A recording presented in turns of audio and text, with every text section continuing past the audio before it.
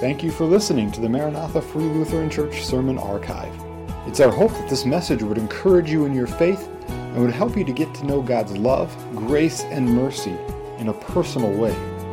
If you have any questions on the sermon or would like to know more about Maranatha, please visit us on the web at maranathafreelutheran.com or call our church office at 218-498-2808. Thank you, and may God bless.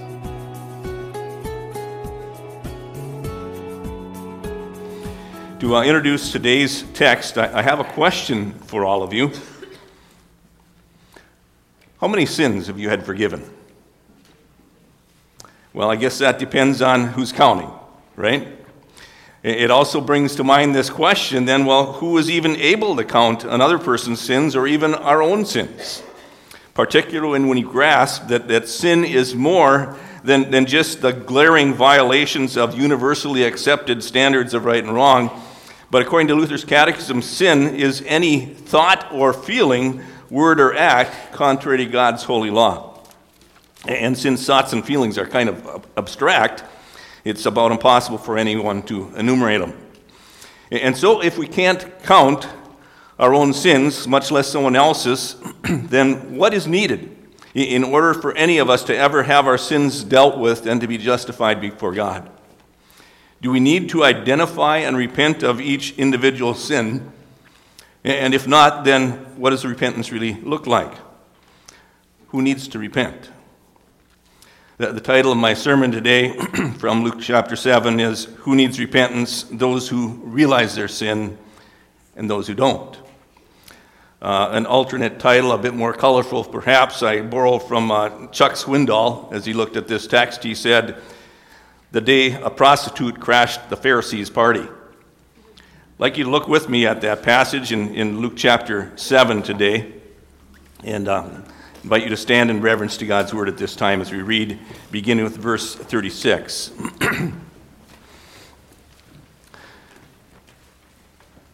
Luke 7 begins verse 36. Now one of the Pharisees was requesting him to dine with him, and he entered the Pharisee's house and reclined at the table. And there was a woman in the city who was a sinner, and when she learned that he was reclining at the table in the Pharisee's house, she brought an alabaster vial of perfume. And standing behind him at his feet, weeping, she began to wet his feet with her tears, and kept wiping them with the hair of her head, and kissing his feet and anointing them with the perfume. Now when the Pharisee who had invited him saw this, he said to himself, "If this man were a prophet, he would know who and what sort of person this woman is who's touching him, that she's a sinner." And Jesus answered him, "Simon, I have something to say to you." And he replied, "Say it, teacher." A moneylender had two debtors. One owed 500 denarii, the other 50. And when they were unable to repay, he graciously forgave them both. So which of them will love him more? And Simon answered and said, "I suppose the one whom he forgave more." And he said to him, "You have judged correctly." Turning toward the woman, he said to Simon, "Do you see this woman? I entered your house, and you gave me no water for my feet, but she has wet my feet with her tears and wiped them with her hair.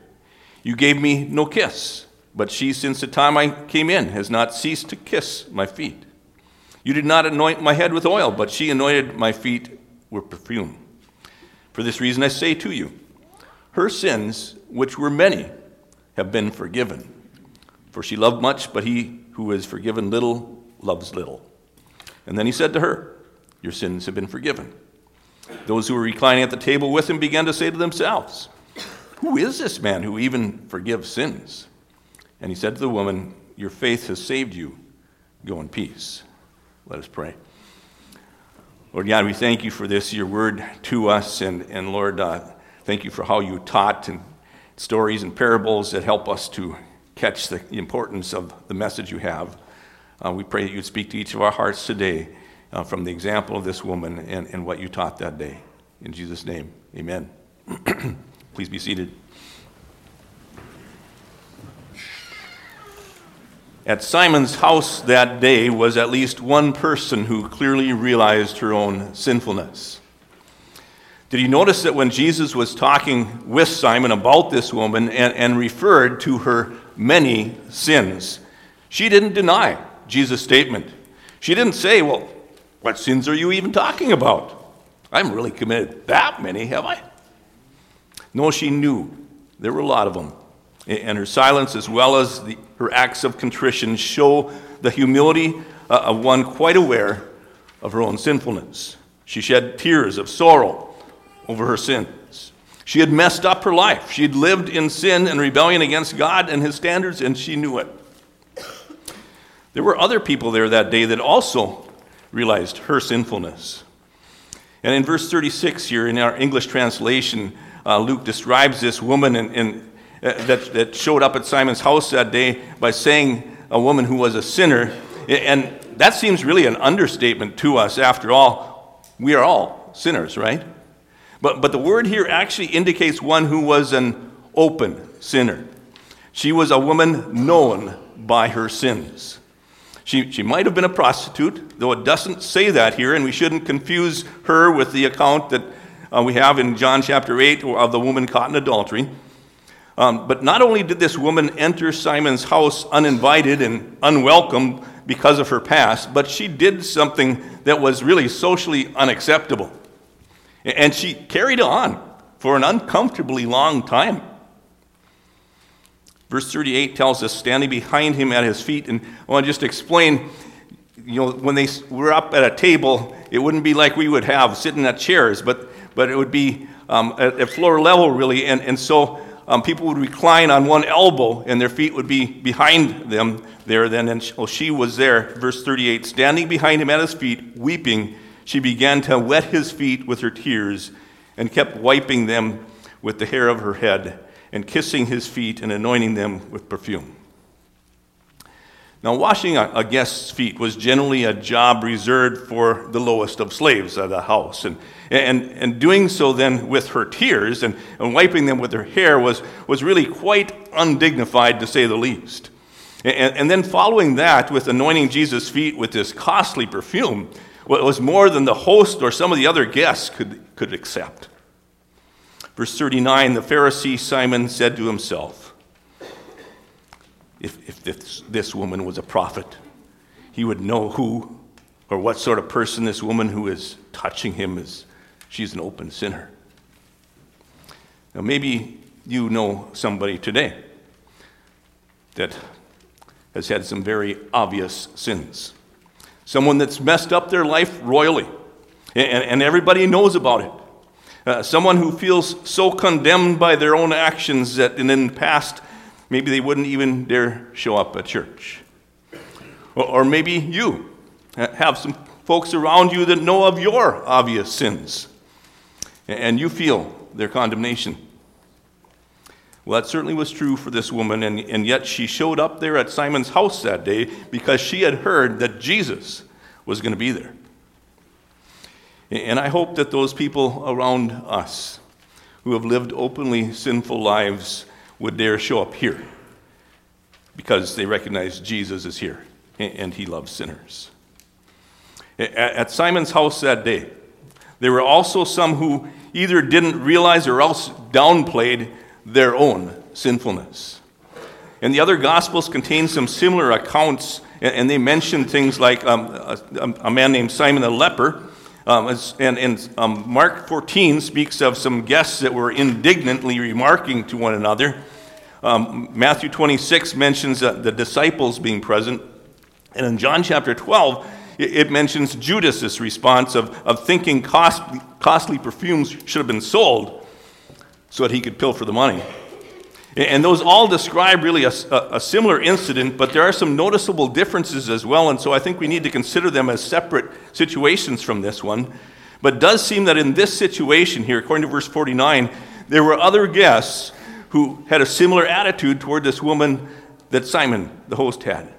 And he, in his thoughts that Jesus read, or what he muttered quietly, clearly put this woman in a different class than himself. So do we do that? Do we think to ourselves, I am pretty good compared to, you fill in the blank on that. In Simon's mind, this woman clearly was a worse sinner than himself.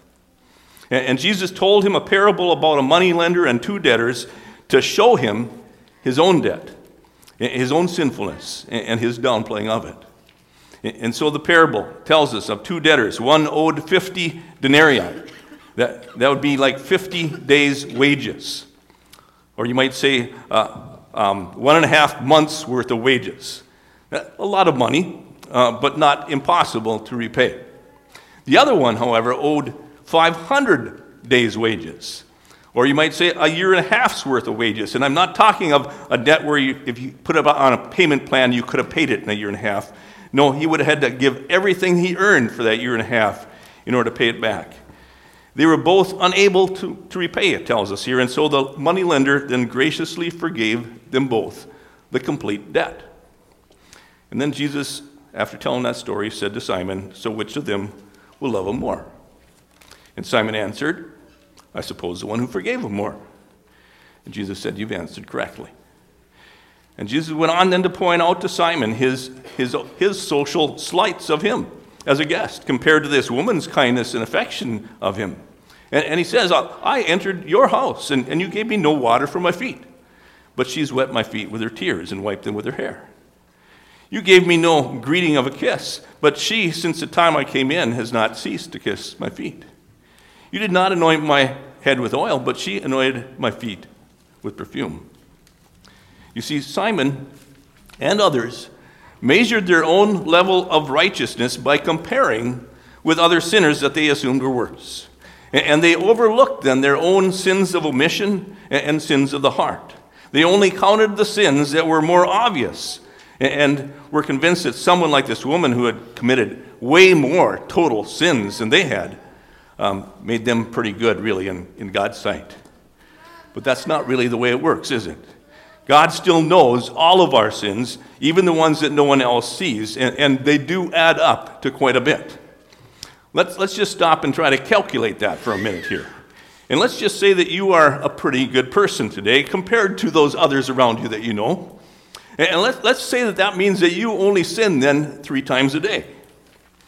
Only 3 times a day that you disobeyed your parents, or if you're a parent that you blew up at your kid, or that you gossiped about someone, tearing down their reputation, or that you fought with your sibling, or cheated on something, or had a hateful or lustful thought, or took God's name in vain, or grumbled at something you thought you lacked. And I could go on with all kinds of lists here, but let's just say 3 sins a day. That sounds pretty good, doesn't it? How many would that be in a week? 21 doesn't really sound too bad either, does it? But how about in a year? Now do the math, and 3 times 365, now we're looking at over 1,000 sins in a year. And how old are you? Let's say you're a teenager, around 16. That means 16,000 sins have accumulated already.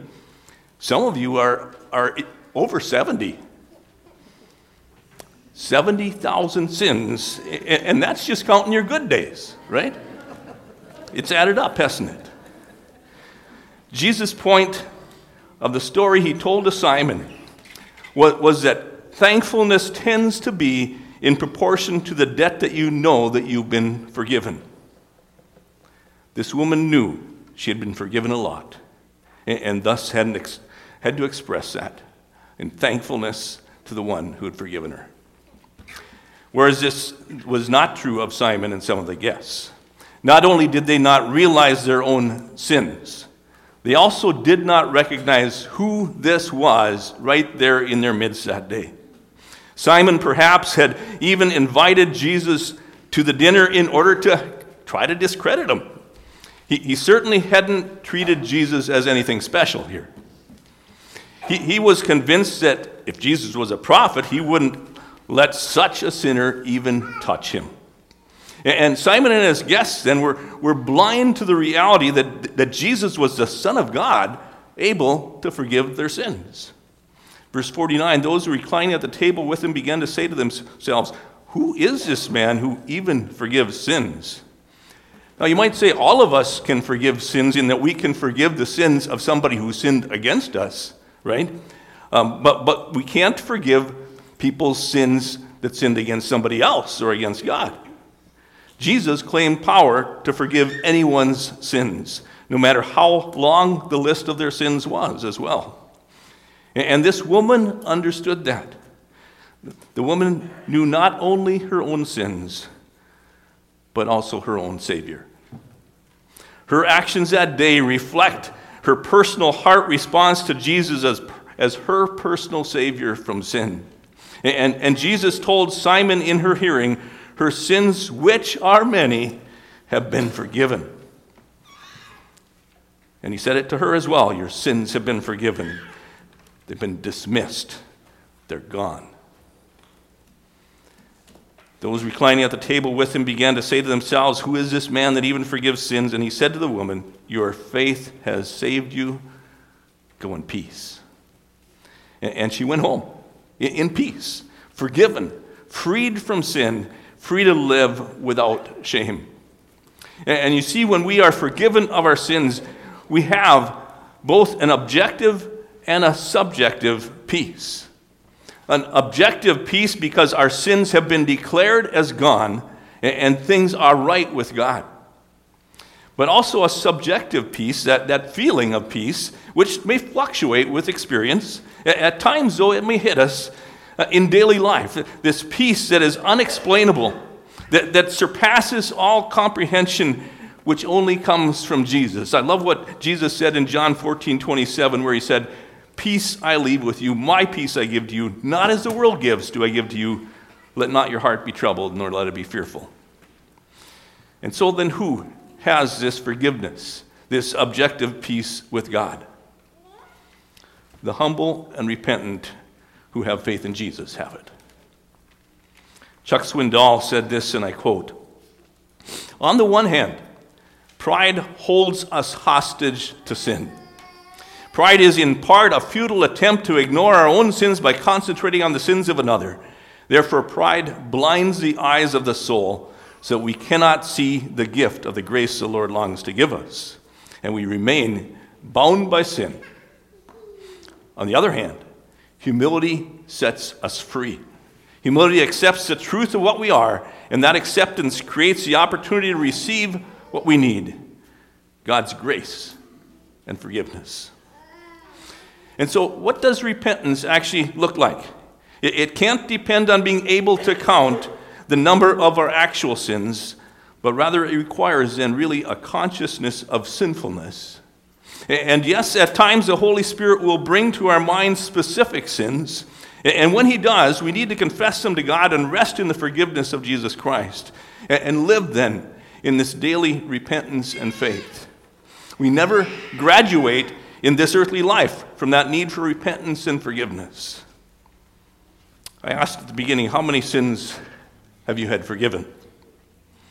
If you're trusting in Jesus as your Savior, then the answer is all of them. However many that may be, every sin that you can count, every sin that anyone else has counted, every sin that God can count, he says, has been buried in the depth of the sea. We have the opportunity here as we end our service today to partake of communion, to come forward here and kneel at the altar together. And in a way you might say that is an admission together as we kneel next to somebody else, that I am no better than the sinner kneeling next to me. I admit my sinful heart condition, and I look to Jesus for my forgiveness. Let's pray. Thank you, Lord God, for this way in which you taught Simon and those in his house that day and teach us. Lord, you know our tendency to want to hide our own sin, downplay them, and look at others as somehow worse to build ourselves up. Forgive us for that attitude. Help us that we would see that sinful heart that we all have. And Lord, that you would help us as we deal with individual sins in our lives, Lord, to not in pride ignore them, but to be willing to admit to you and to find the forgiveness that you promise for all who humble their hearts. We thank you for your word. We thank you for Jesus and for how there is forgiveness in him. And we pray this in his name. Amen.